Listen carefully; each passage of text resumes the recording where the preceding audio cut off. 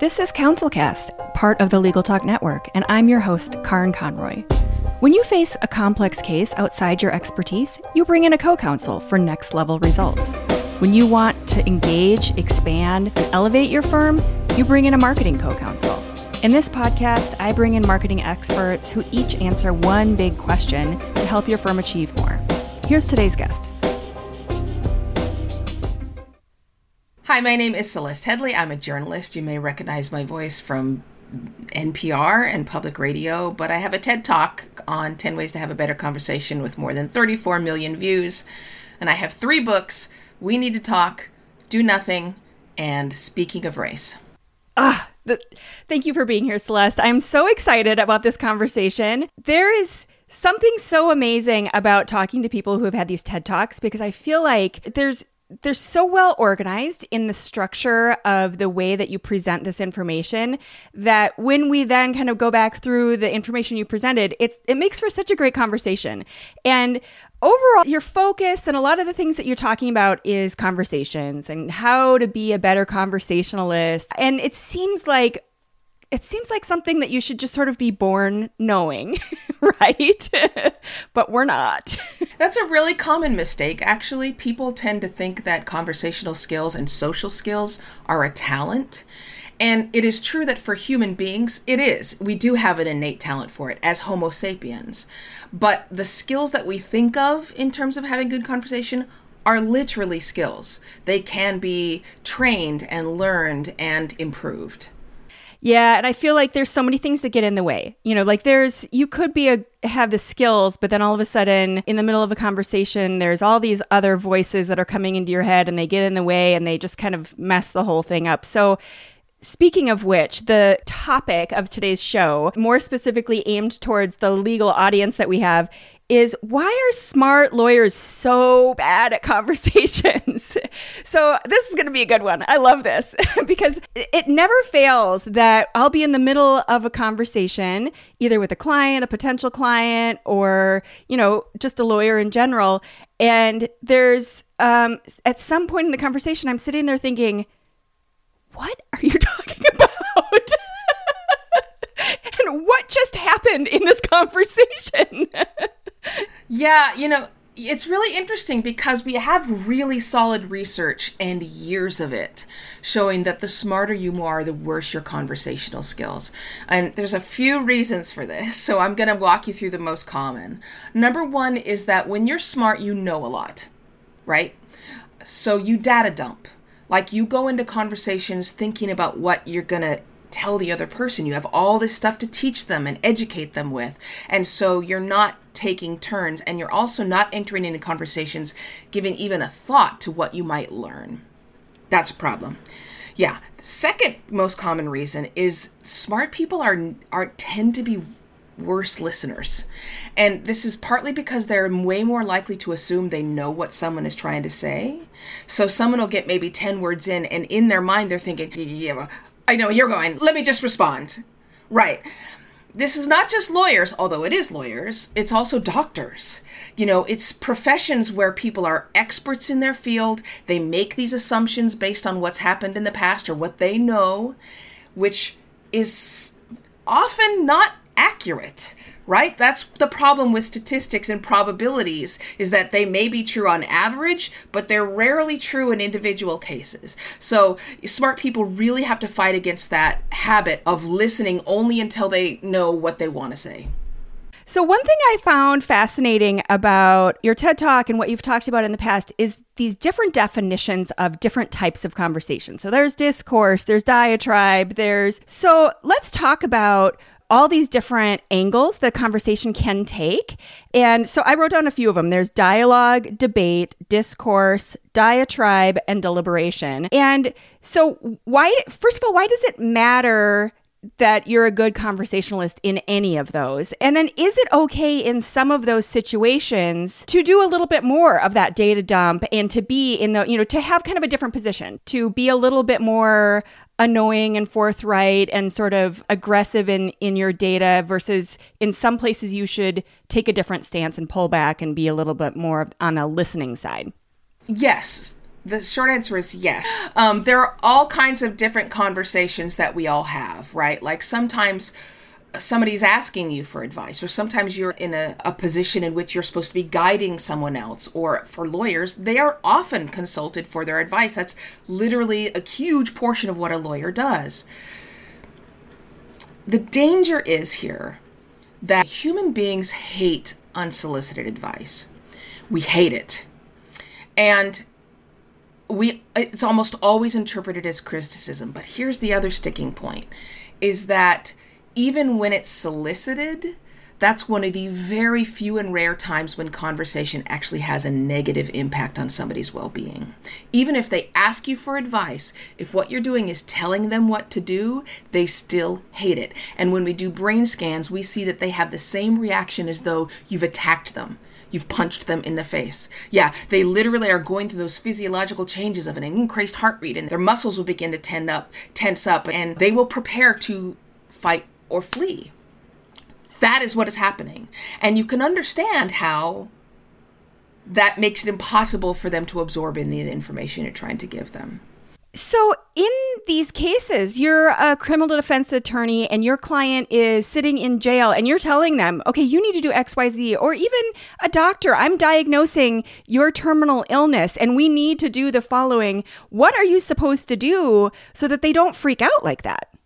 So there's actually evidence-based ways to get around that defensive reaction, but they all involve not actually telling people what to do, but guiding them through your questions and your responses.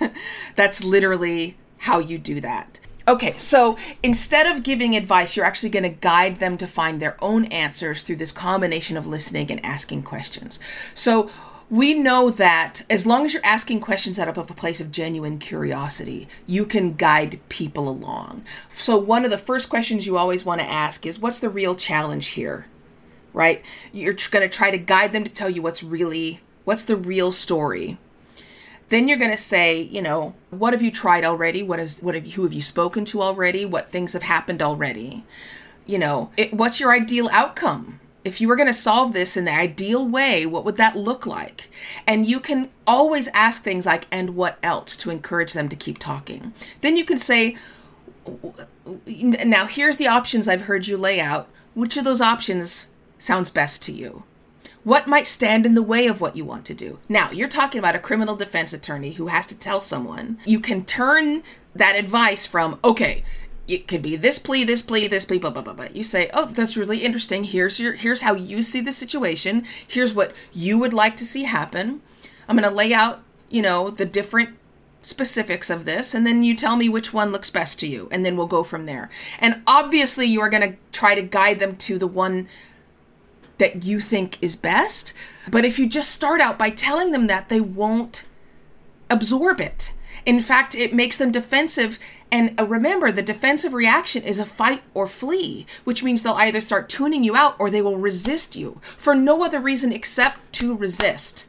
Yeah, I've got a couple kids, and this reminds me of the toddler years too, where it's like it makes no sense for me on any level for them to be throwing themselves on the ground and throwing a tantrum over, their grilled cheese being a little too melty, but that's what's happening right now, just because it gives them this much control over their life. And so, there's so much kind of interesting brain science in just watching a human kind of grow, like seeing the brain develop at that point. And because I feel like that toddler part of your brain is what pops in when you have those kind of reactions. So like all of a sudden you're a 2-year-old and you're like, no, it makes no sense for me to say no, but I'm going to say no because I just need to resist right now.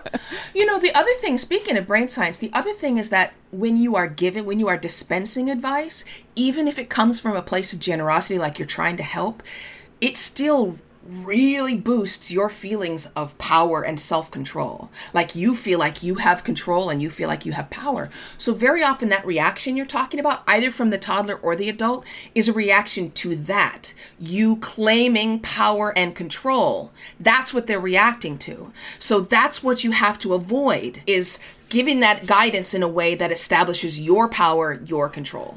Yeah.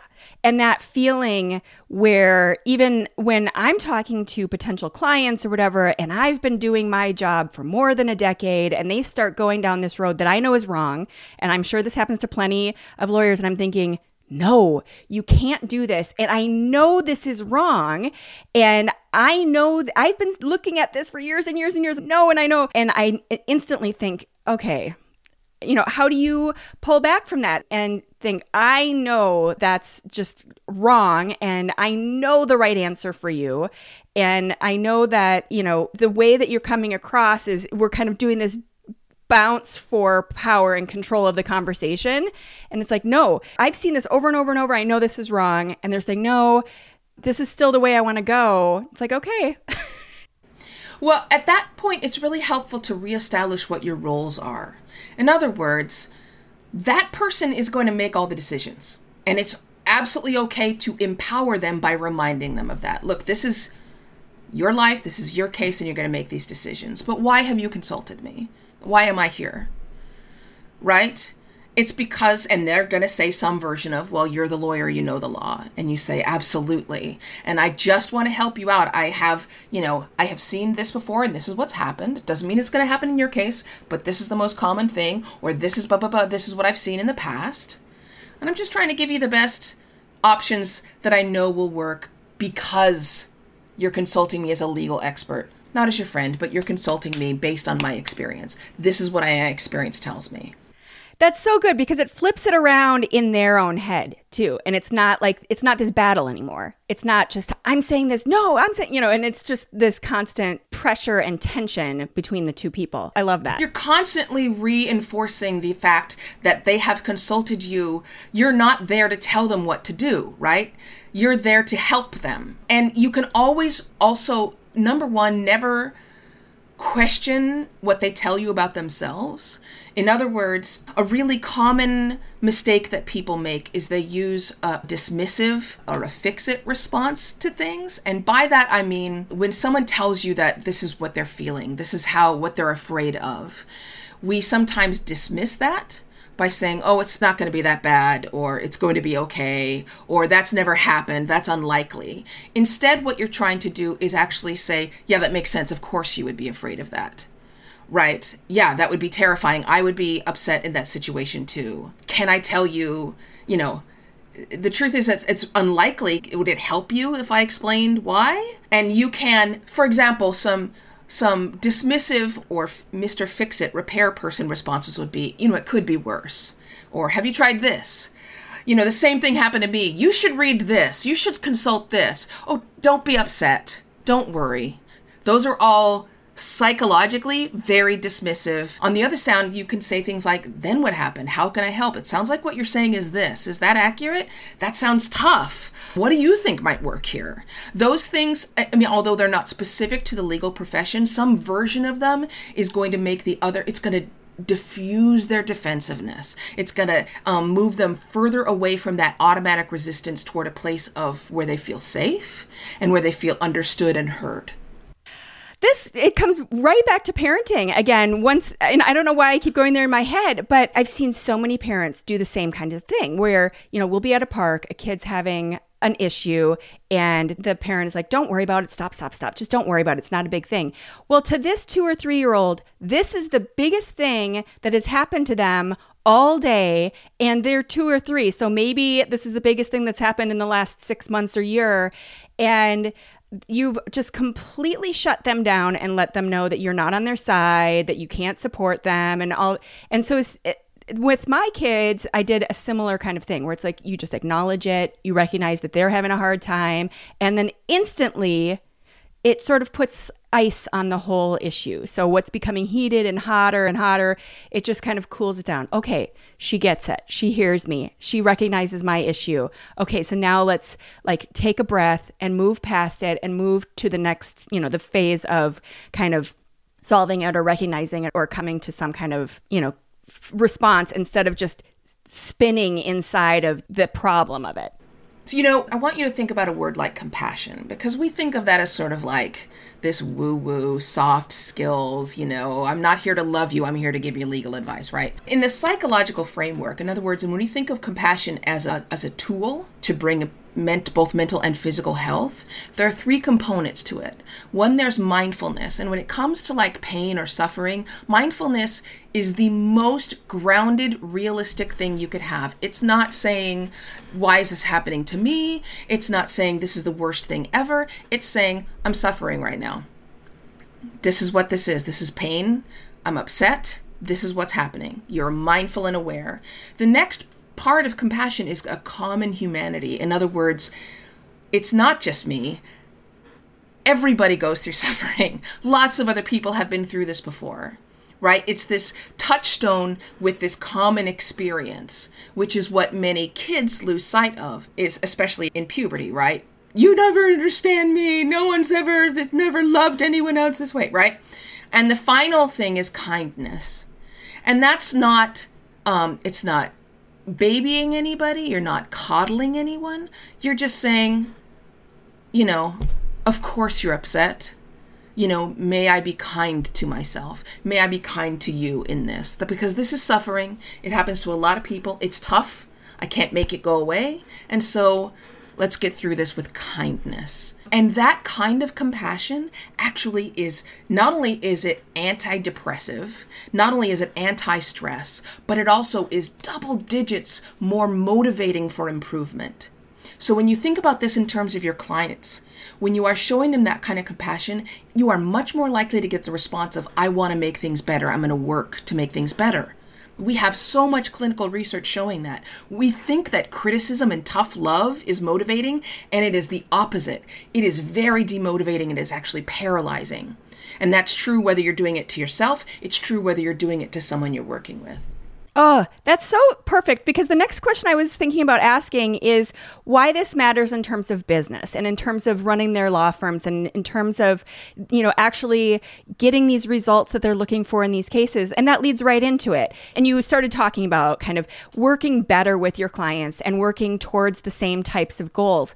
But big picture, why does it matter if they're having better conversations overall in terms of business and kind of where they're thinking about, like, they're, kind of setting up their law firm for success? Okay, this is going to be a lengthier answer here, because the first reason that it matters is there is no more important skill that you have than your communication skills. And I'm not just saying that as an expert in communication. This is what any evolutionary biologist will tell you, is that literally the way that Homo sapiens ended up as the most successful human species, right? There used to be 6 human species. The only reason we have survived on this planet is because we are the most sophisticated communicators and collaborators. That's it. It means, for example, there's only 2 species that regularly take down a bison, right? They are wolves and humans. Why? Because they're pack animals. It means you can't take down a bison, which can jump 6 feet straight into the air and run over 40 miles an hour and is a massive, massive animal, without help. Right? So that's how we've survived. The conversation is our core competency. Even though we tend to, again, approach it like soft skills, it's not. It's the number one most important skill. And I should say that the vast majority of both academics and executives say that listening is the most important skill for a successful professional. And yet in our business journals and our trade journals, only 1.5% of the articles deal with listening. So we are not taking it seriously. The second thing I will say is that, okay, let me start here. The worst communicators on the planet are native English speakers. And it's because, A, we talk too quickly. We have this assumption that everyone knows at least a little English. So we use slang words. We assume that they understand what we're talking about. We jump in. Other cultures leave longer spaces in between sentences. We will jump in and start talking right away. So there's all these ways in which our own fluency with the language and our own smarts prevents us from actually having conversations with people. Now, this is absolutely true in your business and certainly true in a law firm. How many times has a lawyer, a lot of my friends are lawyers, how many times have they said over the course of their business to their client, why didn't you tell me that? And I flip that around and say, why weren't you listening? Yes. Oh my gosh. If there's no other little point that people get out of this whole episode, I think that's it. And so I want to let you finish the point you're making, but then I want to come back to this idea of listening and how it can be better. Yeah, the last point I was going to make on this, why this matters, is that, when we study why messages go astray, misunderstandings, they're almost always a result of expectations and assumptions, meaning that, the story we're telling in our head about what someone is trying to say is not as accurate as we think it is. And let me put it to you this way. There's famous sort of models in psychology and sociology, but I'll give you an example. Let's say that you injured your knee somehow, not catastrophically, you don't need to go to the emergency room, but you hurt your knee and it hurts. And you get referred to an orthopedic surgeon, 11 weeks waiting for this appointment. It's really hard to get in with this doctor. And the whole time of that 11 weeks, your knee is hurting. And finally, you're 2 days away from your appointment. You can't wait. You get a call from his office saying, we need to reschedule. And you're ticked, right? And so you do reschedule. A few weeks later, you finally get in to see the doctor, and you are ready to give him a piece of your mind. And he immediately starts talking and says, thank you so much for rescheduling. I really apologize. The earthquake happened in Haiti and I rushed over there to try and, help as many children from the school that collapsed, blah, blah, blah, blah, blah. And all of your anger is gone. Yes, all of a sudden it's whoops, I'm not mad. Yeah. So what that leads me to is I want everyone to get into the habit of asking themselves, what else could this mean? Yes. Don't assume what is motivating someone else because, again, we aren't as good at that as we think we are. We see a flash of something cross their face and we think we know what that means. In fact, the vast majority of people think they can detect when someone's lying and they are wrong. We can't. So you have to ask yourself all the time, what else could this mean? And don't the vast majority of people take it personally when the vast majority of the time it has nothing to do with them? They always kind of spin that back to themselves and make it all about them when it's not. They do. We're pretty self-centered. There's no reason to feel guilty about that. That's just the way humans are. That's the way we are. And I think it's better if you, instead of making this some kind of point of shame, you just say, look, this is my tendency. I need to be aware of it and counteract it. That's all. And then just reposition. For a second, I thought they were mad at me. No, it's probably not that. I don't know if that's true. And you can ask. I just saw something flash your face. I'm getting signs that you're angry at me. Am I reading that right? Yes. Ask them. Oh my gosh. Well, that goes back to what you were saying earlier. Instead of saying why, when they're saying why didn't you ask? Why didn't you tell me this? Yeah. Yeah. Why didn't you ask? Yeah. Yeah. Why didn't you listen? Yeah. Why didn't you listen? I'm sorry. I was listening. It's okay. Think of it this way. How many times have you had an interview with a professional interviewer? Yeah. Where somebody says something, and I've heard this, I listened to one interview in which they were interviewing an artist for some festival, and the artists, they said something like, where do you get your ideas? And the artist starts telling this whole thing, and he goes, of course I come out of this abusive childhood, and so da-da-da-da-da. And then the interviewer says, so where's your next show? And I was like, hello? But we do this all the time. Because we're not listening, because we're thinking more about what we're going to say in response than actually hearing them. And by the way, neuroscience tells us that you cannot do both those things at the same time. Because the listening and preparing what you're going to say or speaking require the same parts of the brain in many cases. You cannot do them both at the same time. So that person may have said something that you completely missed. Because you were preparing what you were going to ask them next. As Stephen Covey says, we're always listening with the intent not to understand, but to reply. Yes. Yeah. Oh, I think that's so good. And so I've looked through some of you've got your 10 rules of being a better conversationalist, and some of those tie into how to be a better listener. I mean, number 1 is don't multitask. So what are some of the top tips that you have for being a better listener? Just kind of stop what you're doing and listen? I mean, it seems like so basic, but is that really what it comes down to? I will say that nobody's going to come away from this interview we're having and be like, I'm going to be a better listener from now on. We know that it actually takes practice. It's hard. It's very difficult. And listening at the deepest level actually burns a trace amount of glucose. Not enough to help you lose weight, but I'm just trying to emphasize that it is effortful. So you're not going to, you have to view this more like going to the gym. You don't go to the gym and get a good pump on and then you're done for the rest of your life. It's a daily discipline. And so part of it is just a matter of making sure that when your brain interrupts you, because your brain will always interrupt you, you are saying, okay, a thought just came up, let me return to what they were saying.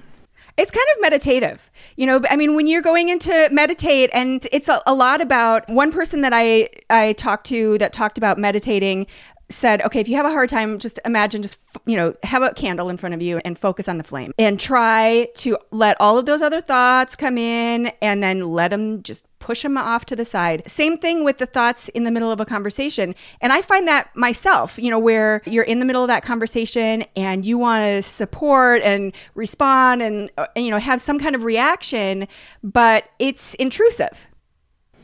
Yeah. And, if someone is not, if the idea of meditation puts some people off, some people have a really tough time meditating. When we talk about mindfulness, you don't have to sit down and close your eyes and meditate. When we're talking about mindfulness, we're just talking about gently pulling your attention back to the present moment. So when a thought arises, number one, remember the thoughts will arise. Your brain does not turn off, and you have an archive librarian in there constantly searching through the files to try and provide you with information and context and memories that might help you understand what you're seeing and hearing. That is going to happen all the time. So number one is that thought comes in. It's not like, oh gosh darn it, I'm not paying attention. It's just like, oh, there's a thought. Okay, now let me return. There's no judgment there. There's nothing deep. You don't have to, it's not that deep. It's just another thought coming in. It's not a failure. It's just like, okay, there's a thought, and now let me return. That's it. And that's mindfulness. That's all that it is. And it's the same thing whether you're looking at a candle or some people have you just pay attention to your breath. You are not going to be able to look at that candle without other things arising in your head. When people say empty your mind, that's crap. That's not a thing. Exactly. It's like, how are you supposed to go to just flat brain process? My brain is working all the time. It's taking in, oh, the air conditioning clicked on and oh, something moved over there. And that's the job of your brain. Yep. It's not going to turn off. And so you just have to be kind to it.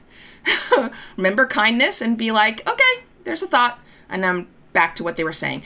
And if it has distracted you for a real period of time, just own up to it. Go, oh, I'm sorry, my mind went off on a tangent. The last thing I heard was this, or could you repeat what you last said? I want to really hear what you're saying to me. I think there's so much value in a conversation when someone says something like that, because the person you're talking to can probably see it. They see your eyes drifting into different directions, and they can see they were not listening to that last part of the conversation. And if you recognize that and acknowledge it and say it out loud, it feels so much better to the person who's sitting there thinking, hello, are we talking here? Like, what's happening? Yeah. And in fact, that's backed up by research as well. When you ask those follow-up questions, when you say, I didn't get what you were saying, people find that their trust in you goes up. They find you more likable. They find you more honest. Oh, I think that's really good advice, because I think some people are afraid to say or do things like that because it makes them look like kind of dumb or like they weren't, They think it makes them look that way. Yeah. Yeah, but it's the opposite, right? Yeah. And that's one of the other tips, is to say that you don't know when you don't know. And again, we know that research shows that people who say, I don't actually know that, or I don't know, but I'm going to find out, people's trust goes through the roof. It goes up significantly. They are more likely to trust you. And in fact, when they've tested this in a clinical setting with medical doctors, their belief that the doctor is intelligent, experienced, and knowledgeable goes up when they're willing to say, I don't know that. You're afraid it's going to be the opposite, but it will increase. Right. Because the alternative is if you're not quite sure and you start answering a question and they can tell they keep repeating themselves and they don't sound secure in this answer. And now I'm questioning everything they said to me. And like the alternative is way worse. So much worse. And also, you a lot of times we guess and then you could be found wrong. And then you're right that they don't know what to trust because, again, they know that not everything, that you can't know everything. They just don't know which things are baloney and which aren't. Yeah, exactly. Yeah. Oh, that's such great advice. Like, just recognize the humanity in this conversation. Be a normal human being. Recognize when you drift off. Recognize when you don't know things, and then listen. So, Celeste, we have a great library of book recommendations that we like to offer our listeners. So what book are you going to recommend to the audience today? And obviously, we're also going to link to all of your books that, because those are obvious and we need people to start with the books that you've written yourself. The first book I'd recommend would be Mindwise: How We Understand What Others Think, Believe, Feel, and Want, by a really, really great researcher, psychologist up in Chicago, Nicholas Epley. That book, I always steer towards books that are evidence-based. I don't ever want to read a book that's based on someone's personal experience or their guesses. But that book is very much evidence-based, and it's going to also make sense to you. Mindwise is talking about the ways in which we relate to each other, the ways in which we think we know what other people are thinking and why we don't. Yeah, why we're wrong, and it's okay, right? Like, that's all right. You can also find a book called Mindful Listening, which is part of the Harvard Business Review Emotional Intelligence series. And I also find that one to be very, very informative in terms of helping people learn. When I was talking about, really working on this as a discipline, that's going to help you. So those would be the two that I would start with, obviously. I didn't know that the HBR had that whole emotional. What was the category you said? It's an emotional intelligence series. Oh, that's awesome. That sounds so interesting. I mean, usually their Harvard Business is doing case studies on big companies, and it's talking about much more finance, and and it's nice to see them get into the soft skills and recognize how important that is for people. That sounds really interesting. I'm going to definitely take a look at that. Mindwise sounds awesome as well. So what's one thing that that works?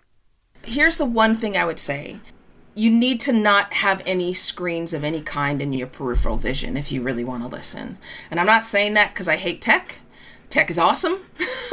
But we also need to face some tough truths. And one of those is that we know that having a screen near you or even in your peripheral vision distracts your brain. We know that. And so you can't just put your phone down. So often when people will go to lunch with somebody, they'll put their phone down on the table. But I'll tell you just really quickly about one study in which they had a whole bunch of strangers come in and have like a 10-minute conversation. And in half of those conversations, the researchers simply placed a smartphone on the table. It belonged to neither person. It never made a sound. But the people who had that conversation in the presence of the smartphone were 60 to 70% more likely to say the other person was unlikable, untrustworthy, and unempathetic. That's having an effect on your brain. Of course they do. But even if you don't consciously do that, just in your subconscious, when you pick up the presence of it, it affects your brain. So you need to, turn away from the screens. Yep. Yes. That's fascinating because, we've probably both had these conversations where people are like, I'm just going to check something real quick. I'm listening. Go ahead. Keep talking. It's like, no, I'll wait. You can put that away. Yeah, you're not listening. And you're putting that in front of this conversation we were just having. And, once a blue moon, maybe I wasn't talking about anything critical, but it's just rude. It's just. It's extremely rude. Yeah. And I mean, at the end of the day, when these smart lawyers are bad at conversation, is it just that we're just having this kind of interaction where it is just rude, or it feels like it's going deeper than that? It goes a lot deeper than that. When you're talking about why smart people tend to be worse in conversation and tend to be a lot worse, there's a number of reasons for this. Human beings, Homo sapiens, naturally rank people as soon as we meet them, and we rank ourselves in comparison, and we tend to not listen to people that we think are of lower rank. That's number one. So you have to actually put effort into to listen to that person. Another reason is that smart people tend to believe that their education and their intelligence protects them from bias, and yet they are more vulnerable to bias. They are more likely to have unconscious and implicit bias on a whole range of categories than someone who's not as smart or less educated. So if you're having these conversations and you're the lawyer and you're having a conversation with a client and you're coming across as not a great conversationalist, you're not listening, that potential client or the client is ranking you lower just because they're not enjoying the conversation? No, it means that you are probably not being as good in conversation because you have decided not to listen to them if they are of lower rank. Oh, so you've ranked them lower, and so you come across as arrogant and... Right. Yeah. Okay. Gotcha. Now, if you're representing a client who is a Donald Trump type client, then yes, they are probably ranking you lower and they're not going to listen to you. And we can see, based on some of the legal decisions made by the Trump team, that it feels like he perhaps doesn't listen to his lawyers. Yes. So, yes, this goes both ways, but it tends to make that tendency. Most lawyers think of themselves fairly well. They at least think they're smart and well educated, and that means they're usually going to rank themselves a little higher than the people that they're talking to. And that comes across instantly, right? People pick up on that. Yes, and another thing is that there's something that sociologists have been studying for quite some time, and organizational psychologists, which is the expertise trap, which is that the more you become an expert in the field, the more your learning curve either flattens or falls. People who are experts stop learning, and they become closed-minded and incurious. That's not, again, this is not something to feel guilty about. This is not a comment on you personally. This is the tendency. So you have to be aware of that tendency and you have to push back against it. That's the only way to break free of it. Oh, normally I ask people to have like one big takeaway, but I feel like that's it, for this episode, to recognize some of these challenges that are very prolific within the lawyer community. And then that is really important to recognize that your expertise needs to be kept, needs to be kept healthy, and you need to be out there keeping your brain going. And, all of those things are going to make you a better lawyer, make you listen, make you just a better human.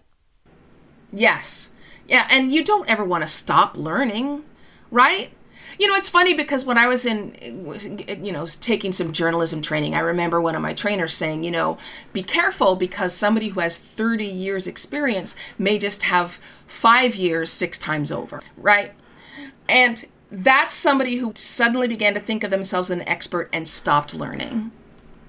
You don't want that to be you. Yeah. And neither do your clients, because your clients, you have something that you figured out in those first 6 years, and you've just been rinsing and repeating that same kind of work over and over. And your clients are thinking, hey, you know what? That might have worked 20 years ago, but it's not working for me today. I need you to kind of freshen up and check things out in a new and updated way. Yeah. And, that's why you have continuing education programs, right? Because on some level, there's an acknowledgement that you do have to keep learning about what's changed. So that's just part of that whole panoply of, not ever assuming I'm an expert in the field. I don't, yeah. Sometimes people intro me and they say, she's an expert. And I'm like, nope, the learning never ends.